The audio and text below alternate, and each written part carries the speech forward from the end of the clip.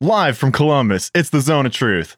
This week on the show, Griff and I review the Kona Spiked Island Seltzer Variety Pack, check about the Pallid Princess Urgathoa and her minions, and of course, answer some listener questions. I'm your host, Steve, in the studio with your GM and my co-host, Griffin. Roll a will save. You're in the Zone of Truth.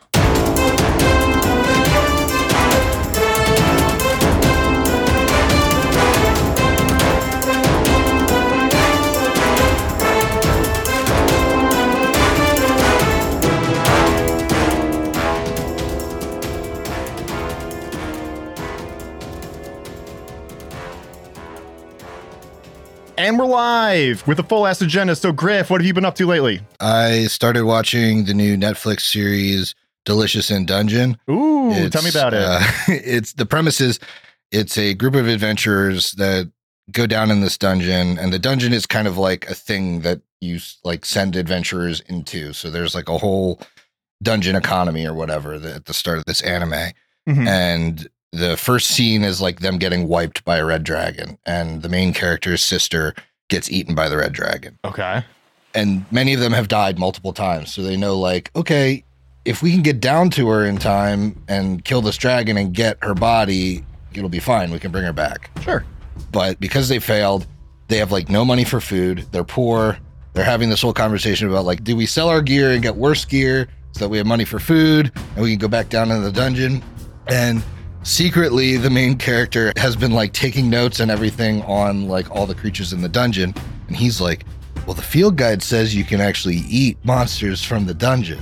Okay. And it's like this super unpalatable option like nobody does. And he's like, I've heard you could do this. So they re-enter the dungeon. They're in like early levels of the dungeon and they're all pretty powerful. So they're just like easily killing like trash mobs and attempting to cook them. And they meet this dwarf friend that you think he's got this like massive shield on his back. It's just this giant wok. Oh my God. And he's like, are you a monster eating enthusiast as well? Can I join your party? I'd love to venture forward. And like his whole goal in life is to get deeper into the dungeon to eat more dangerous monsters. Let's go ahead and promo the name of this show one more time because Delicious in Dungeon. Delicious in Dungeon. That sounds delightful. And it's so funny because they're like, the dwarf knows how to prepare a lot of these things. So they're initially like trying to like boil a scorpion, like the giant scorpion, because the guy reads that like you can eat it. And the dwarf's like, no, you have to like cut off the tail and claws and whatever because the tail's going to make you sick. It won't kill you, but it's like, it still has the poison. So he's like, this is how you do it. And he's like showing them how to fillet it. And like, he's like, do any of you have a slime? Like you could take a slime, if you dry it out for a couple days, you can cook it and it like works for like thickening soups and making noodles and shit. And it's just like all these ridiculous things that he's making out of monster parts. Does the animated food look good? Yes. Yeah. Yeah. It's very Food Wars style, like good looking food. Oh, that's tough. Yeah. I'm going to watch that under the influence to be a little too hungry. Yeah. It's released in episodes, so I think there's only like 3 episodes out right now. Oh, so this is like new. Yeah, it's brand new. Okay. But it's pretty fun. Nice. That sounds like a blast, dude. And you know, they find a body in like the first episode. They're like, should we like report, like go back up and report this? Or just like if we leave it on a main path, will like the dungeon cleaning crew like come pick this guy up? It's like that kind of thing. Like there's apparently some bureaucracy around the dungeon, so it's pretty fun. That's really the main thing though. Yeah. Dude, that sounds like a blast. I'm definitely going to have to check this out. On my end, I've been listening to some new music. So one of my favorite bands, Aaron West and the Roaring Twenties, just released a new song. It's the title track off of an upcoming record that they're going to be dropping in April called In Lieu of Flowers. And if you haven't listened to Aaron West and the Roaring Twenties before, they are a side project of Dan Campbell, the lead singer of the Wonder Years. And it's this like really interesting pop punk folk emo type vibe to it. Very melancholy, but with like a hair of positivity in there. The new song is an absolute blast. It's so them. If you like anything in that sort of a genre or adjacent to it, I would very highly suggest checking out. It's really good. I've also been a huge proponent of all the new Bring Me the Horizon stuff. They just released a new song called Kool-Aid, which is like, you got some of the old like deathcore screams that they used to do in like the Suicide Squad. No, that's not right. What the fuck was that album called?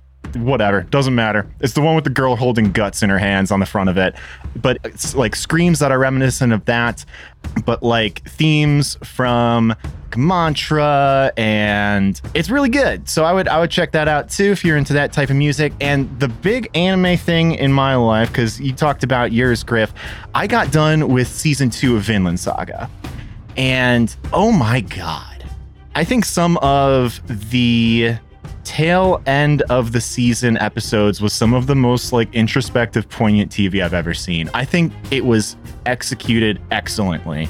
So I've mentioned before that I watched season 1, of course, and it is this like balls to the wall Viking revenge story, tons of violence, super high intensity. And then if you know anything about Vinland Saga at all, you'll know or probably have heard that there's a big tonal shift for season 2 where they really slow things down and the tone of the show changes a lot.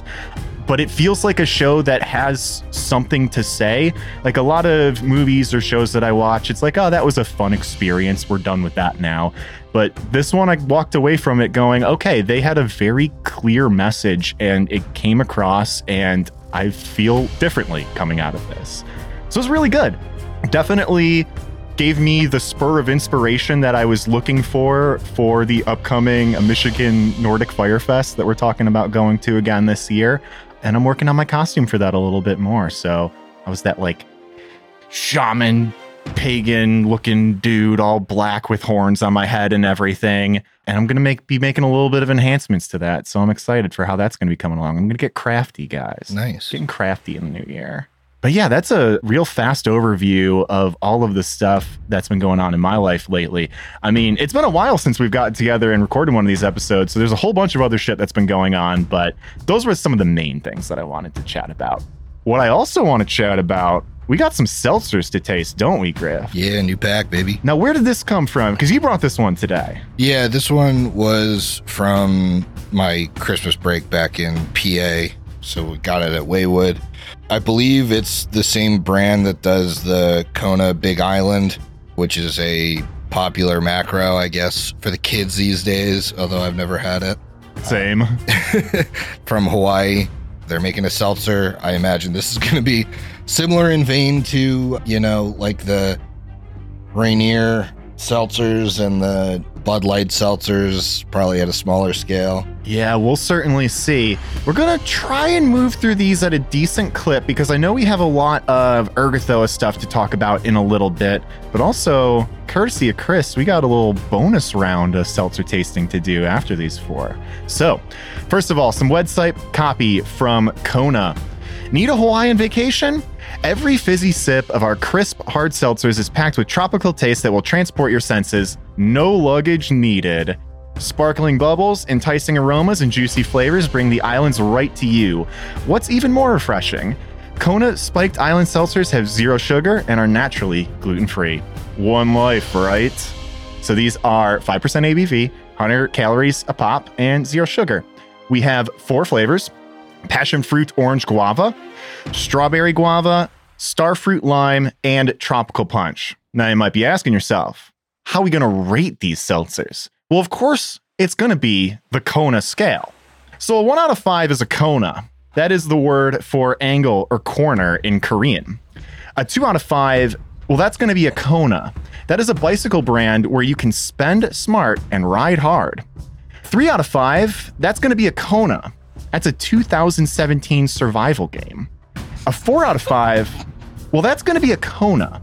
That's a mighty SUV that does it all by Hyundai. And a 5 out of 5, that's a Kona, an asteroid discovered in 2009. You know, we get a lot of feedback that sometimes the scale of these is a little confusing or doesn't really make sense. I think this one couldn't be clearer.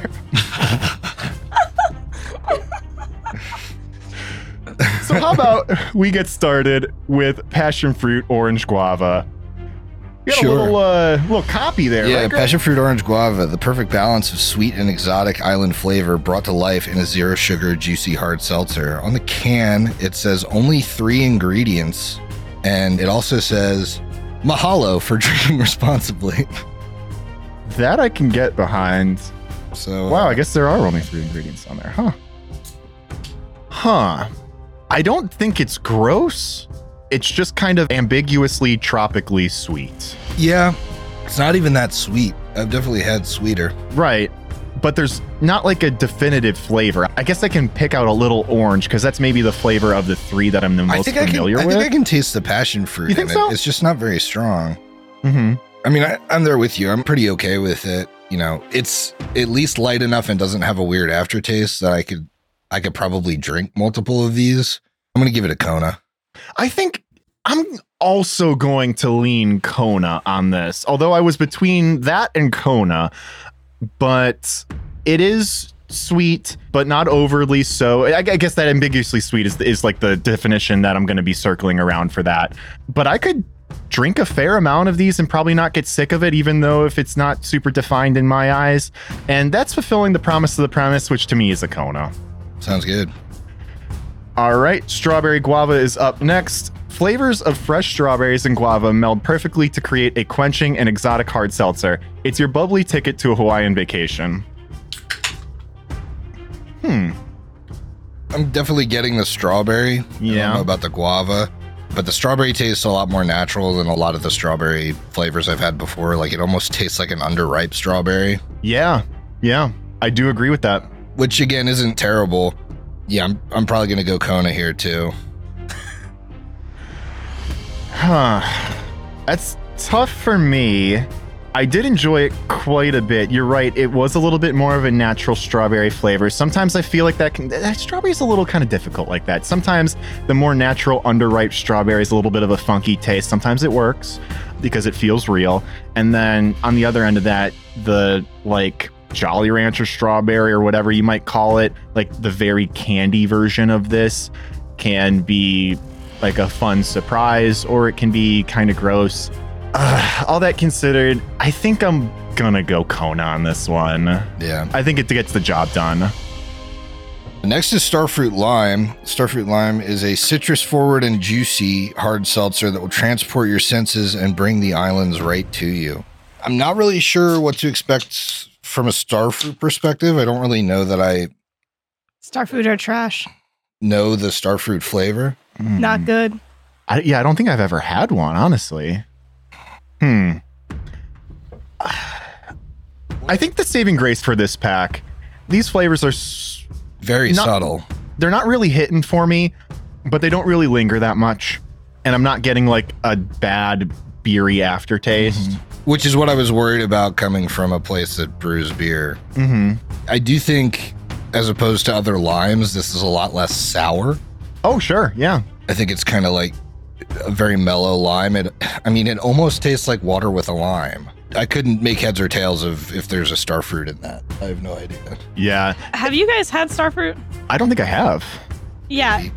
To me, Starfruit is like a kind of citrusy flavor, like borderline citrusy flavor. Well, this certainly has a borderline citrusy flavor, but it's more like less strong than any other. It's a Interesting. but this is also less strong than any other citrus. it's a LaCroix fruit. I Yeah, feel like well- That's a great way to describe something. A LaCroix something. Boy, that all considered, and now having a better idea of what Starfruit is, I don't think I was wowed by this. It was still pretty decent, but I don't know if I can see myself going any higher than a Kona, and that's exactly where I'm going to put it. Yeah, I'm thinking Kona as well. Yeah.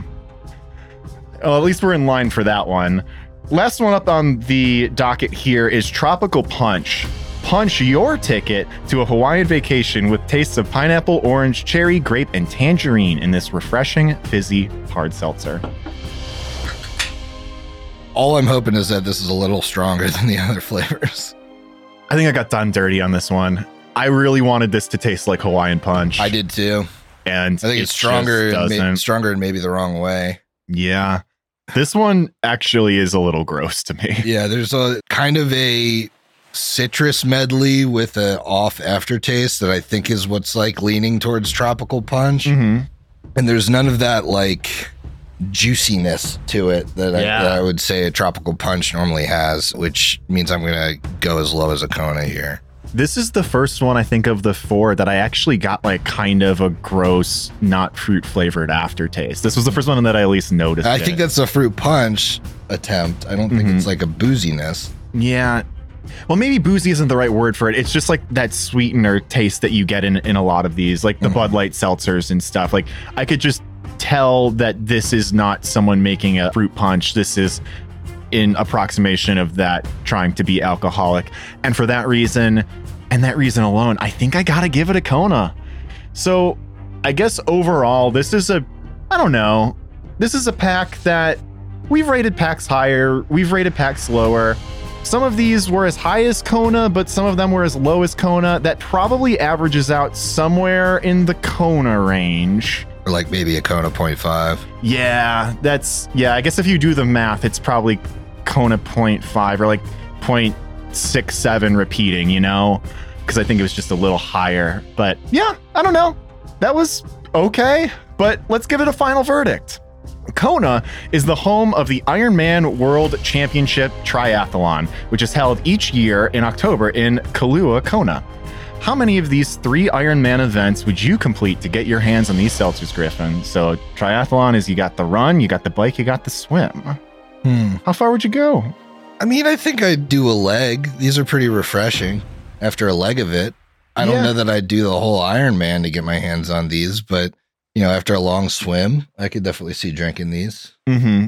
I could crack one of these open after a good round on the bike and have some fun. Yeah. So, yeah, I don't think I'm going wild for them, but they definitely are in the Kona territory. So we got a quick bonus round before we hop into our talks about actual TTRPG stuff. This is compliments of Chris. He gifted Griff and myself these for Christmas. These are Zing Zang cocktails in a can. So we have the Bloody Mary and Margarita varietal.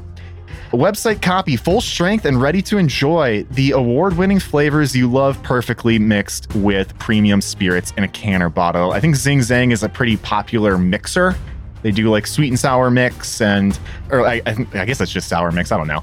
Bloody Mary mix, all that type of stuff. So these are 9% ABV. So they're a little chunkier than the Konas.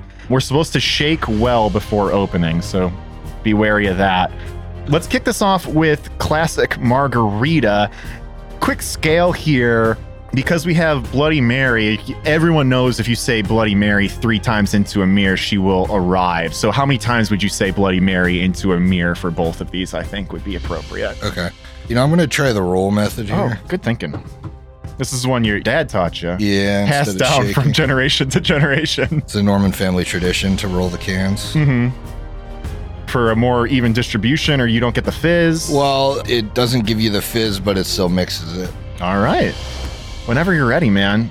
We got a little copy, too. So Classic Margarita is premium silver tequila from Mexico, combines with our original Zing Zang Classic Margarita canned cocktail, natural blend of blue agave nectar and 3 citrus fruit juices to create the Zing Zang Margarita canned cocktail, a delicious and thirst-quenching citrus-forward drink with just the right amount of sweetness and honey-like finish. Okay.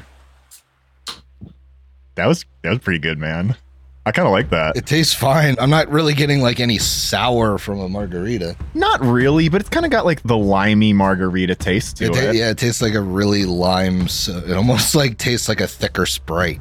A thicker non-carbonated Sprite? Yeah, thicker non-carbonated Sprite is what I'm getting from this. Maybe it's weird, but I kind of like that. I'm looking myself dead in the eyes in the mirror and saying Bloody Mary 3 times. Yeah, I'll probably go 2. Yeah. Full disclosure, I've already had 2 Bloody Marys today, so we'll see how this stacks up. All right. So you're coming in biased here. Yep. Bloody Mary, for almost 25 years, consumers and bartenders has trusted the Zing Zang Bloody Mary mix, crafted from a proprietary blend of 7 real vegetable juices and bold seasonings. The Zing Zang Bloody Mary canned cocktail combines the same Zing Zang Bloody Mary mix with high-quality, gluten-free American vodka 6 times distilled to create a robust and spicy bartender-quality cocktail, available in convenient 12-ounce cans or a 1.75-liter ready-to-serve bottle. Wait, you can get a 2 liter of this, or 1.75, or the just the mixer. I believe you can get it of this. I saw that on the website. Maybe we'll do a challenge episode where we each got to finish one of those. They call that the Zing Zang Zoom. Mm. Ooh, that's a Bloody Mary in a can right there. You know, the only thing that's missing is a little bit of spice, but I know you probably don't want to just put that out there. And I know they have a spicy Bloody Mary varietal that I saw on their website. I think they nailed it, man. That's pretty good. Yeah, I think that's a Bloody Mary, Bloody Mary, Bloody Mary. Hell yeah. I'm staring right in the mirror and saying it 3 times. We're having a blast. Yeah. I like that.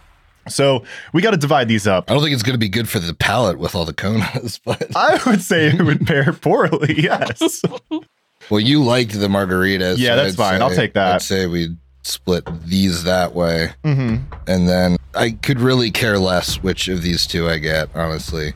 I think we separate the tropical punch and the starfruit lime because those are both, I think, on the lower end. Okay. So I'll jump on the grenade, the one that we gave a Kona across the board to for tropical punch. And then do you care? Absolutely not. Take strawberry. Then, All right, cool. Passion fruit, orange guava from me. So, time to get into the meat of this episode.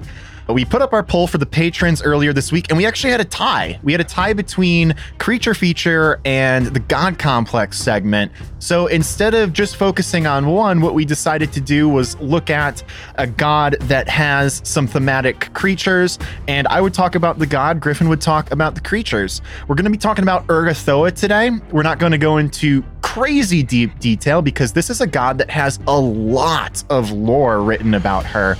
So we're going to be hitting some fun stuff, most of the high level stuff, but there is a lot more to discover. There are entries in Gods and Magic, Inner Sea Gods, back matter of books all over the place. So we're not going to get to everything today, folks. Griffin, what creatures do you want to talk about today?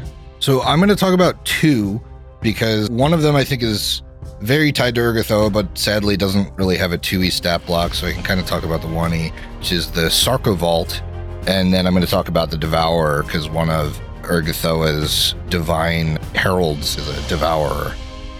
Hell yeah. Well, how do you want to go about it? Do you want me to do gods? Do you want to split up your 2 creatures with Urgathoa in the middle? However you want to do it, man. I think it probably makes sense for you to talk about Urgathoa before I talk about like what these things are, because they're kind of tied. Sure thing.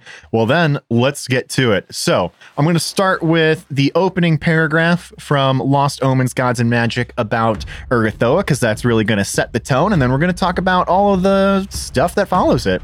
So the chosen of Urgathoa do not dread the flaws of mortal flesh, such as aging, disease, or even death. For so long as they indulge in excess above all else, their goddess offers eternal freedom from such fickle constraints. Urgathoa herself was once a mortal woman who challenged and rejected the tenets of deities, whose followers expected mindless conformity, temperance, and restraint. Why would the gods craft Galarian into a near-endless buffet, abundant with the pleasures of the body and mind, if the living weren't destined to feed from it? Urgathoa so loved satiating her life's appetites that in death she spat in the face of Pharasma's judgment, murdered the psychopomp assigned to aid her transition into the afterlife, and tore herself from the boneyard with a feat of will that not only returned her to the material plane, but also transformed her into the first divine undead creature. So, if you're thinking of Urgathoa, many of you probably know what she looks like, because honestly, I feel like it's a pretty iconic look in Pathfinder that I don't think has changed too much across the span of the publications that she's appeared in. She is an attractive woman with pale skin and black hair from the waist up, but from the waist down and from the elbow down is a skeleton with exposed entrails and decaying flesh clinging to those bones in little bits and chunks.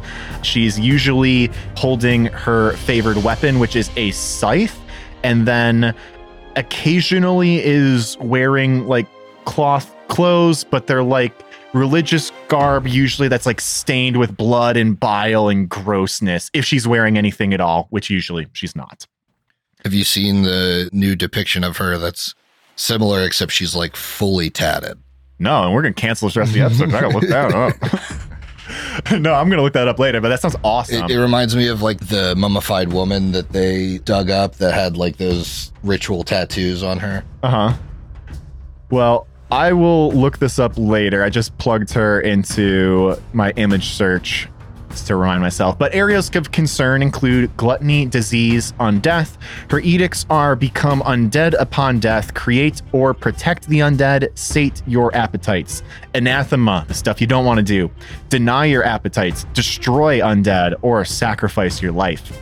Her domains in 2E include Indulgence, Might, Magic, and Undeath, and alternative domains are Decay and Swarm. Her symbol is a skull-decorated fly, her sacred animal, of course, being the fly, but there are other favored animals in her worship, which include carrion eaters like vultures and other insects that may eat rotting flesh, kind of like a maggot, or spread disease easily like a fly or mosquito or something like that. Colors red and green. Could be Christmas influenced, but probably is like blood and bile.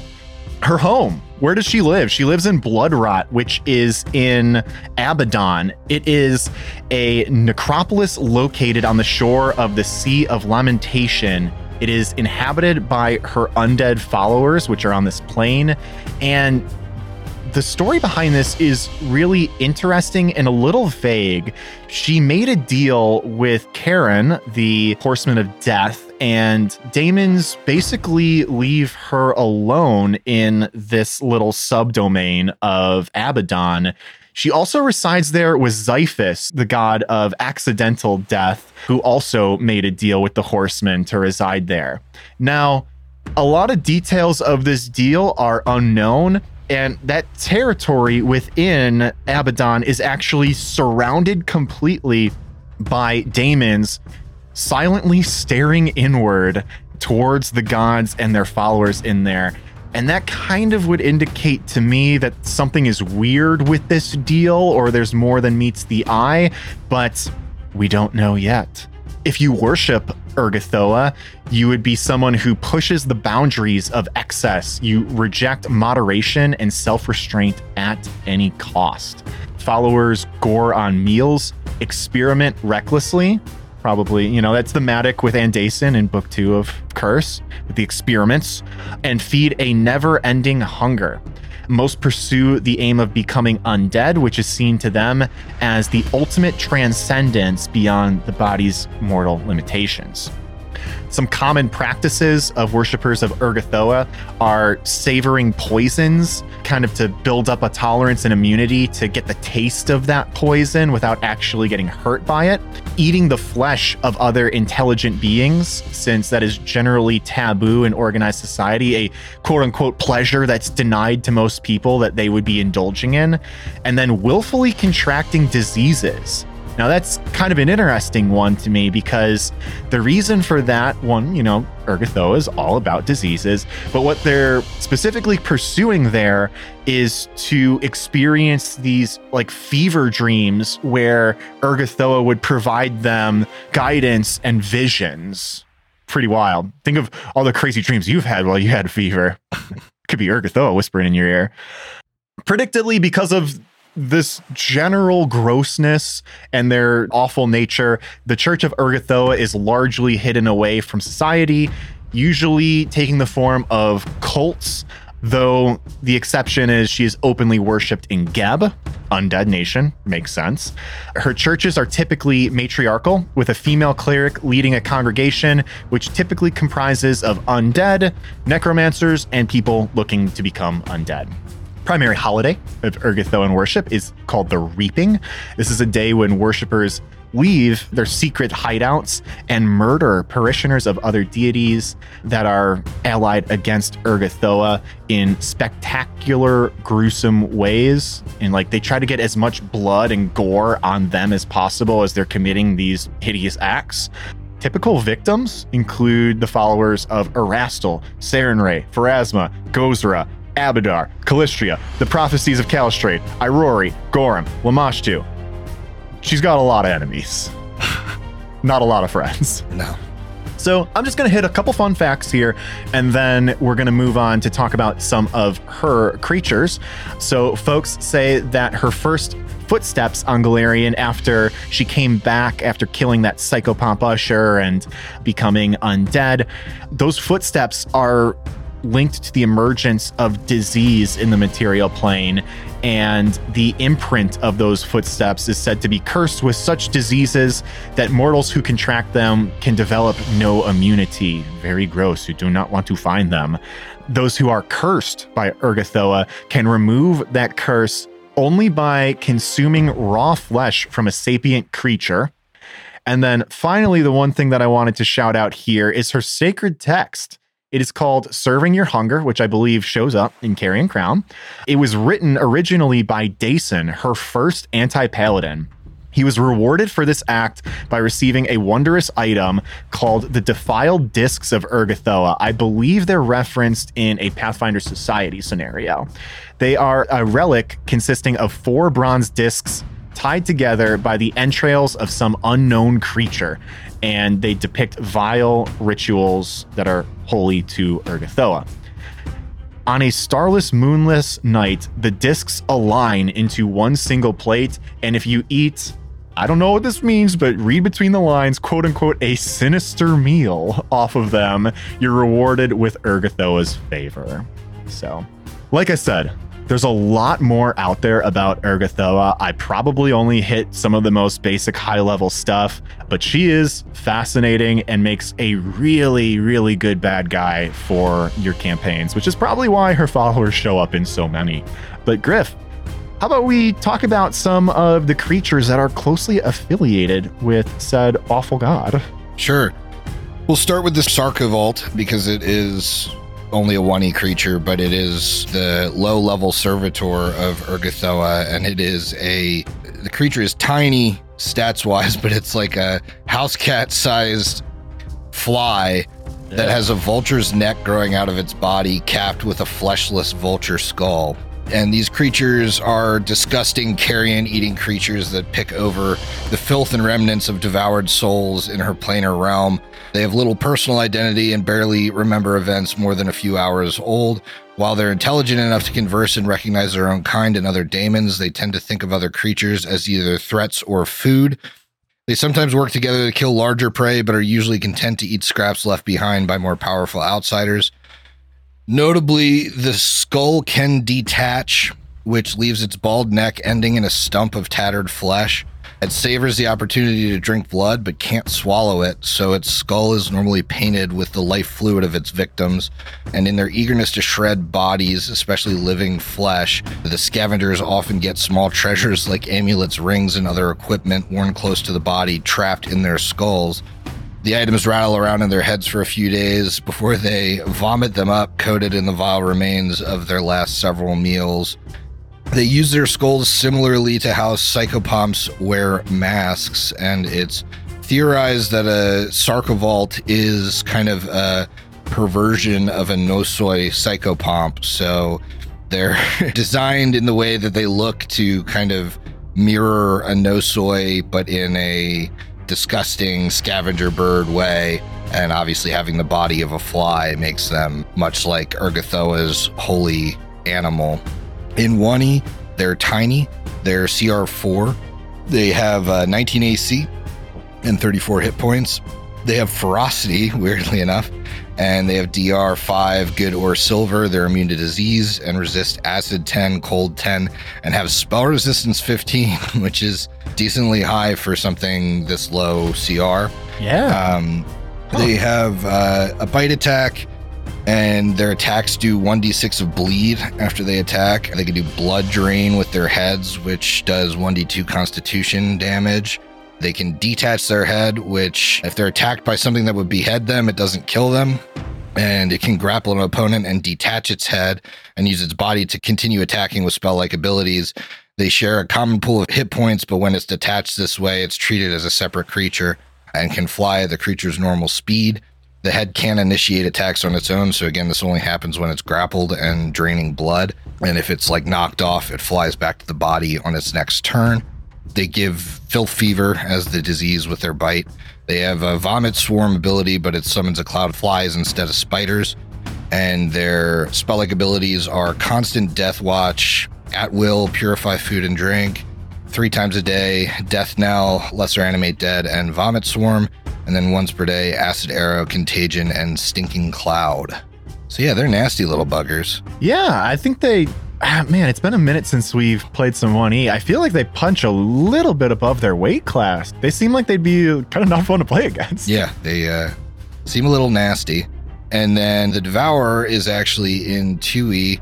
So a Devourer is when fiends and powerful evil spellcasters are lost beyond the farthest reaches of the multiverse. They sometimes return as horrific undead called Devourers that consume the souls of the living to fuel their arcane machinations. Their bodies are ruined and rebuilt, hollow and twisted, even as their minds undergo a spiritual transformation. They gain the ability to bind other souls to their own and drain their essence for magical power, yet can never be sated in the pursuit of it.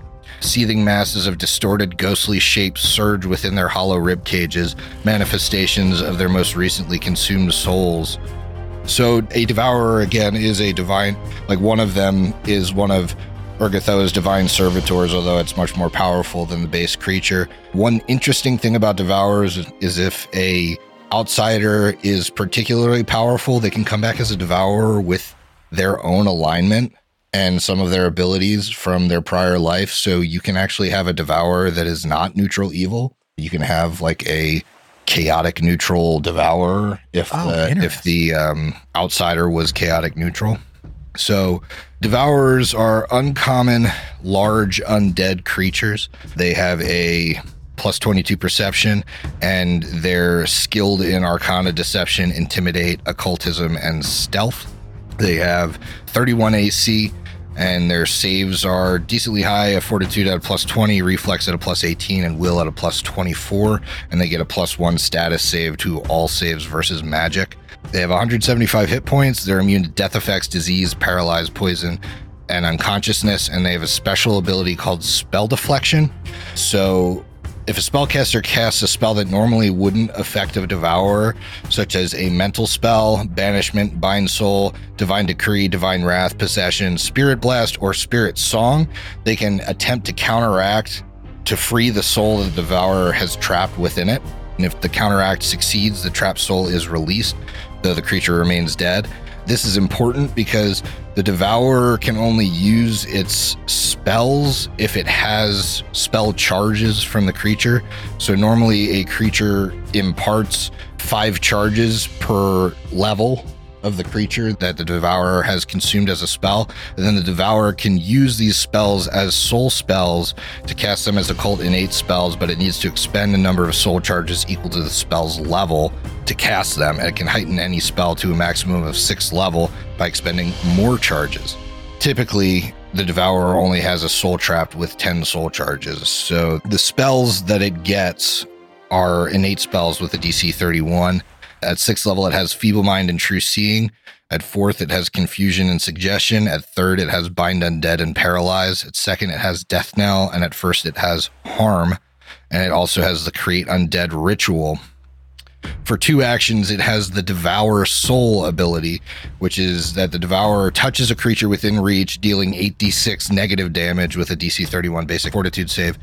If the creature is slain by the attack, its soul becomes trapped within the Devourer. While its soul is trapped, a creature can't be resurrected except by powerful magic such as a wish spell. Destroying the Devourer or successfully counteracting Devour Soul releases the soul. They can only hold 1 soul at a time, and like I said, the soul has 5 charges per level of the originating creature. If the soul is freed and the creature returns to life, the creature is drained 1 for every soul charge is expended. If reduced to 0 soul charges, the soul is consumed and can be restored to life only by wish. It also has Drain Life, which is a part of its Claw Strike. When the Devourer damages a living creature with its strike, the Devourer gains 10 temporary hit points, and the creature must succeed at a DC 24 Fortitude save or become drained 1. Further damage dealt by the Devourer increases the condition value by 1 on a failed save to a maximum of drained 4. So it can just keep draining you with its melee attacks. Its melee is a Claw at a plus 24, which does 2d10 damage plus 13 slashing plus drain life.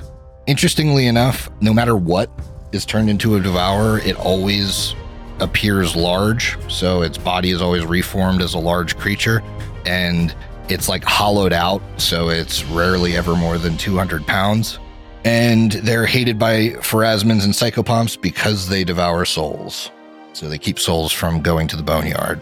Yeah, the official art of this thing kind of looks like a mummy almost, not with the wrappings, but like a mummified body that has its chest cavity hollowed out. There's a big like turquoise oval where you can see these ghostly skull, like I am assuming representing like souls that it sucked up. And then he's just exhaling the fattest vape cloud. Yeah.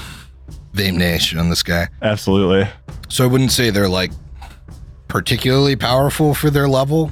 They seem, okay. Mm-hmm. That Devour Soul ability, though, is strong if you have a party that's weakened because it basically regains all of its spells. If you use it on a level 8 creature, you're getting 40 soul charges back. Yeah. So it's fairly strong there.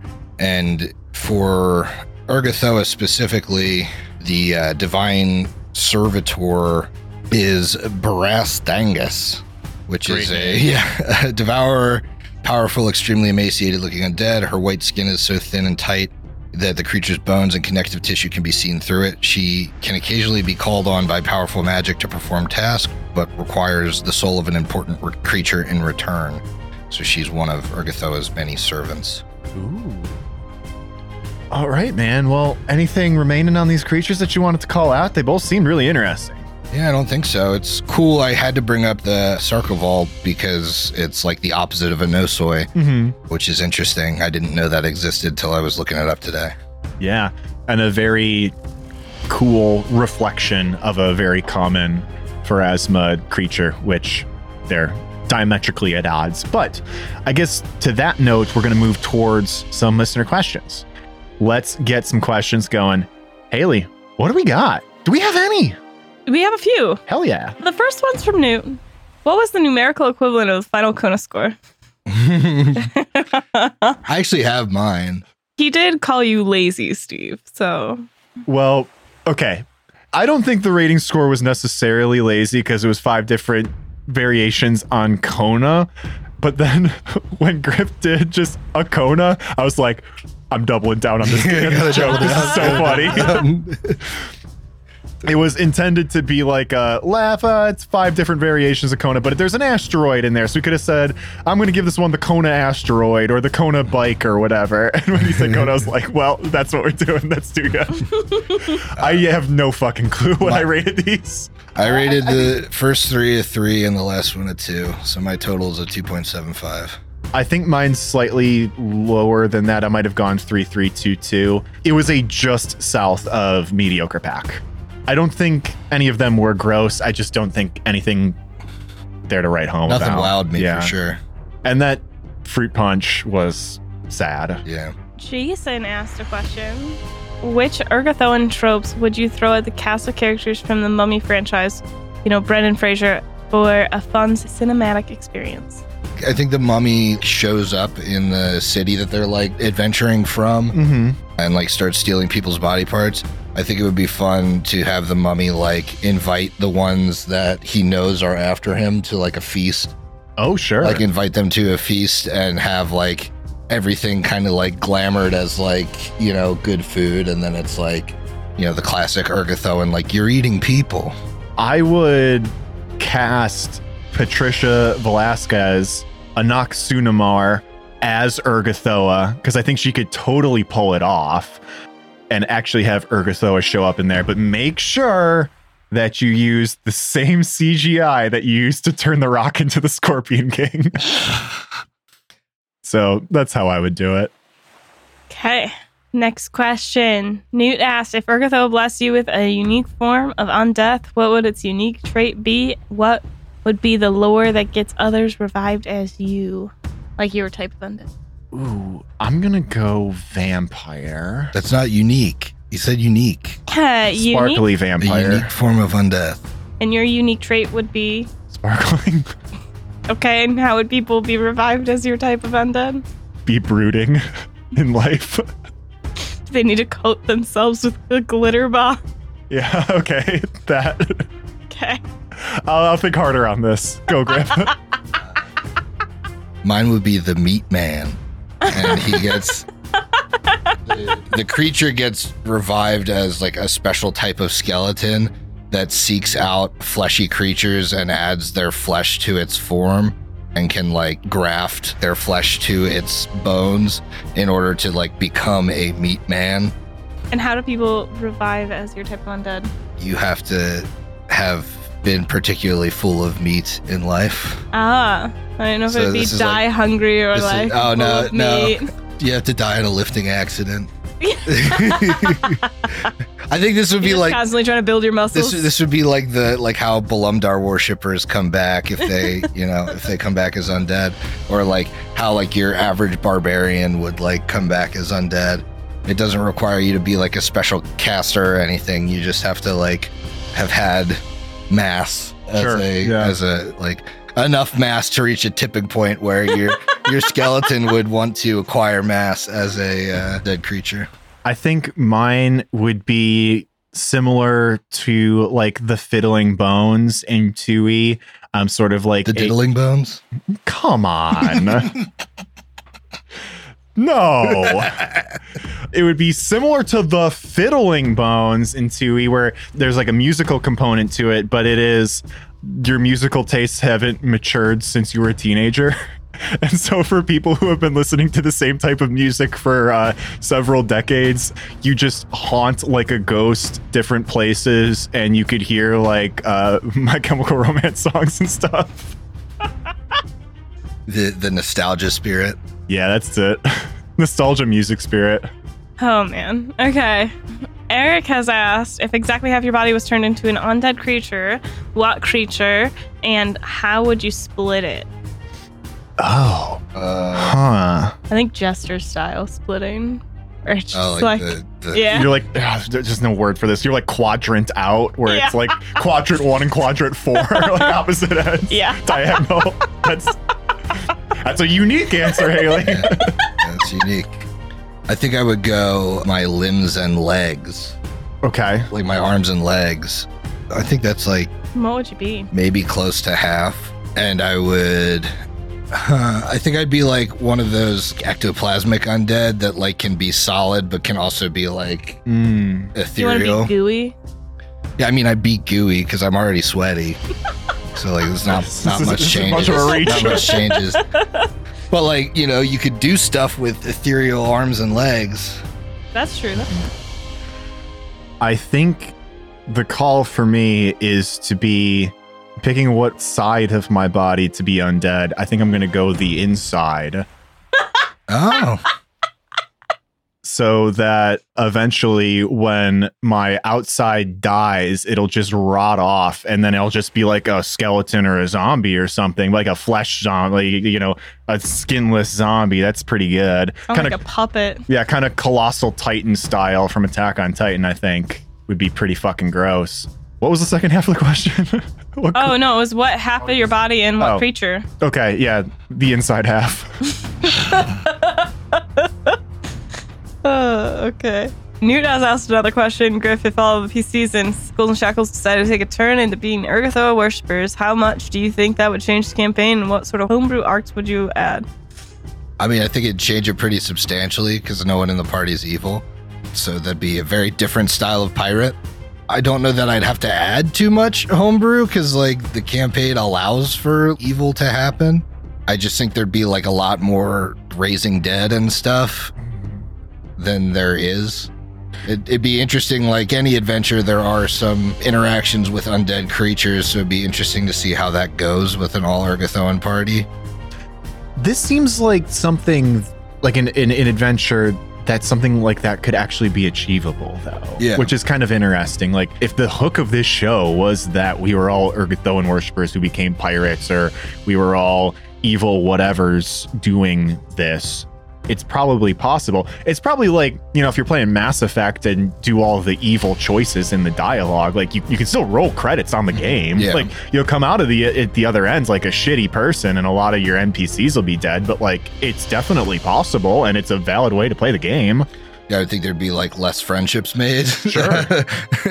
compared to where you guys couple are right less, now. yeah. Yeah. Maybe a bit earlier poisoning or diseasing of the food. Mm-hmm. But yeah, not too materially different. Yeah, that's an interesting answer, and that's an interesting question. Yeah. Got another interesting question here. Pirate Daddies Next Door asked, what are your top 2 reasons for thinking Urgatho is disgusting? I'd say my top reason is the bottom. Damn it, you beat me. Yeah, that's it. I don't mind the hedonism excess side of her profile, but I don't like that it always seems to have to skew to like cannibalism and everything. Mm-hmm. Like if it was just, these guys are feasting all the time, like that's not too different than like worshiping Thor. Yeah. Right? Like you're feasting and meeting all the time, but once it becomes like, okay, you have to like eat sapient beings and you have to try and disease yourself and disease others, then it gets icky. I'll take it a step further in that if it were just like, oh, I'm gonna carve off a man's bicep and like turn that into a steak, like that's reprehensible, but at least that approximates an actual meal. But a lot of their like gorging cannibalism is like, eat the guts of this guy, and it's just like, that's, I know eating a human is bad, but that's like a step further than that, you know? That's like you're not trying to approximate it even tasting good. That's just like, it's actually fucking disgusting. I mean, it actually, I feel like I'm talking myself into a hole here, but you know what I'm saying, right? Like, right. I mean, there's like a you whole can make facet when legit it's like, cuts of you meat gotta off a eat it- human. You gotta eat it raw, and you Yeah. gotta eat it like you gotta eat their intestines instead of the good bits. Yeah, why are they like punishing their own followers? You for wouldn't do that feasting? with an animal. That's what it right? sounds like, I right? think That's what it feels like. The point of it is to like approximate the undead experience, but you don't have like the undead yearning for flesh as a living creature, so it's just like punishing. Mm-hmm. I think there's also the angle of like, well, a normal person wouldn't eat a human, but they also don't know what a kidney tastes like and a heart and a lung and stuff. And so it's just like, it's kind of experiencing everything that you could possibly experience. But there's some things that no person should ever experience. So, you know, yeah, a lot of gross shit there. Got anything else, Haley? I don't see any other questions. I see someone typing, but I don't see actually any questions. All right. Well, in the meantime, I have one from the archives here, and this is from a listener who's actually watching along with us right now. Of course, it's Newt. And I think this might be a fun one to bring Haley in for. So, if Calypso ends up becoming the pirate queen, how will that impact the Shackles' geopolitical situation? What sorts of incursions might the Pharasman Church make? Will Gebbian nobles seek her bony hand in marriage? Would countries even want to do business with the Shackles at all? I guess this is a larger geopolitical discussion on what happens if a skeleton becomes Queen of the Shackles. What do you all think? I think it all depends on her philosophy as ruler. It's like, it's one thing to be ruled by an undead creature. It's another if that ruler is like, I want to spread undeath and I want to make everyone undead that I'm ruling over. And, you know, like, they're already ruled over Kurdak Bonefist, who has a skeleton arm. Like, I don't know that it's like that much of a leap to have a full skeleton in that place. There's already something weird about the ruler of the Shackles, so weird and potentially undead or magically driven. So it really depends on how like Calypso would act in that position, because like it's also a very real possibility that as a leader who wants to make deals with other nations and stuff, you hide your undead nature, which is not that difficult to do. You know, that might be something that's like a rumor in the Shackles, but not everybody actually knows.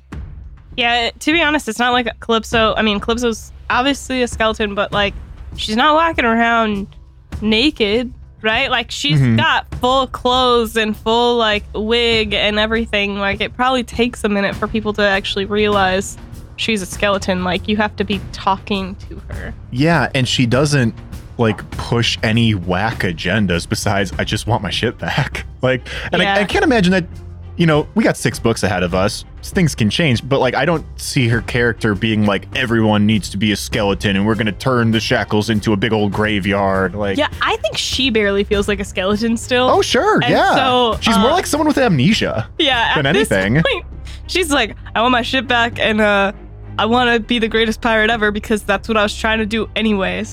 So like I had a little blip in my journey and I'm continuing it. Little blip in my journey. I was killed, but yeah, absolutely. I think it was an interesting question, and I stand by our answer. I think it's the right one. I am watching the chat, though, and I see at least one more question in here. Yeah, I see a question from Ellie that says, what would be your favorite recipe in serving your hunger?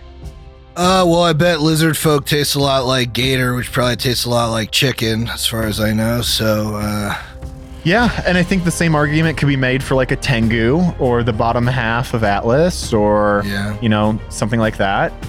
Tengu would probably be yummy. Right. Sauteed gripply legs. Ew. I don't want frog legs. We're already softly exploring this on Skull and Shadows, guys. It's a soft run of the all Ergothoan campaign. I do think like a nice barbecued Tengu would be good though. Yeah, absolutely. Oh, I like Eric's comment in the chat. Big drumstick. That's it. Yeah. Massive drumstick. That's the turkey leg at the Ren Fair, but you have to be like a cave troll to eat it at that size. I bet like you could walking around with the giant Tengu drumstick. I bet you could get a good brisket off a Minotaur, right? Oh, sure. Yeah. Minotaurs are coming in Howl of the Wild, so they're probably in there. Yeah. You know, it'd be a difficult meal to get because they're pretty formidable, but I feel pretty accomplished eating a Minotaur biscuit at that point. Yeah. I think a Minotaur is always portrayed as like a foe you need to defeat. So even though he's intelligent, it would kind of feel like I kicked this guy's ass and now I'm eating him. And he tastes good too. Like, I wouldn't be surprised if later in the Delicious in Dungeon series, they debate on the merits of eating a Minotaur. I would not be shocked, yeah. You know, now that you bring it back, this episode really has come full circle. Yeah. That is where we started out, and we've been talking about exactly that. I do like Corey's point here. Make sure your Tengu doesn't skip leg day, and we should have concerns if Fish Guts and Skull and Shackles does start asking Kaya how her leg presses have been doing, and how she's been working out. That's scary situation. A Lakatha, like a fish person, you probably get a good fillet off of that. You probably do a whole Poseidon's Bounty off of that. Oh, Poseidon's Bounty. Let's get them in there. Let's get some Sauhagin fin soup. Now we're fucking talking, baby. I see Emily in the chat. I'm on high alert now. Fair enough. Well, I think that's it for us.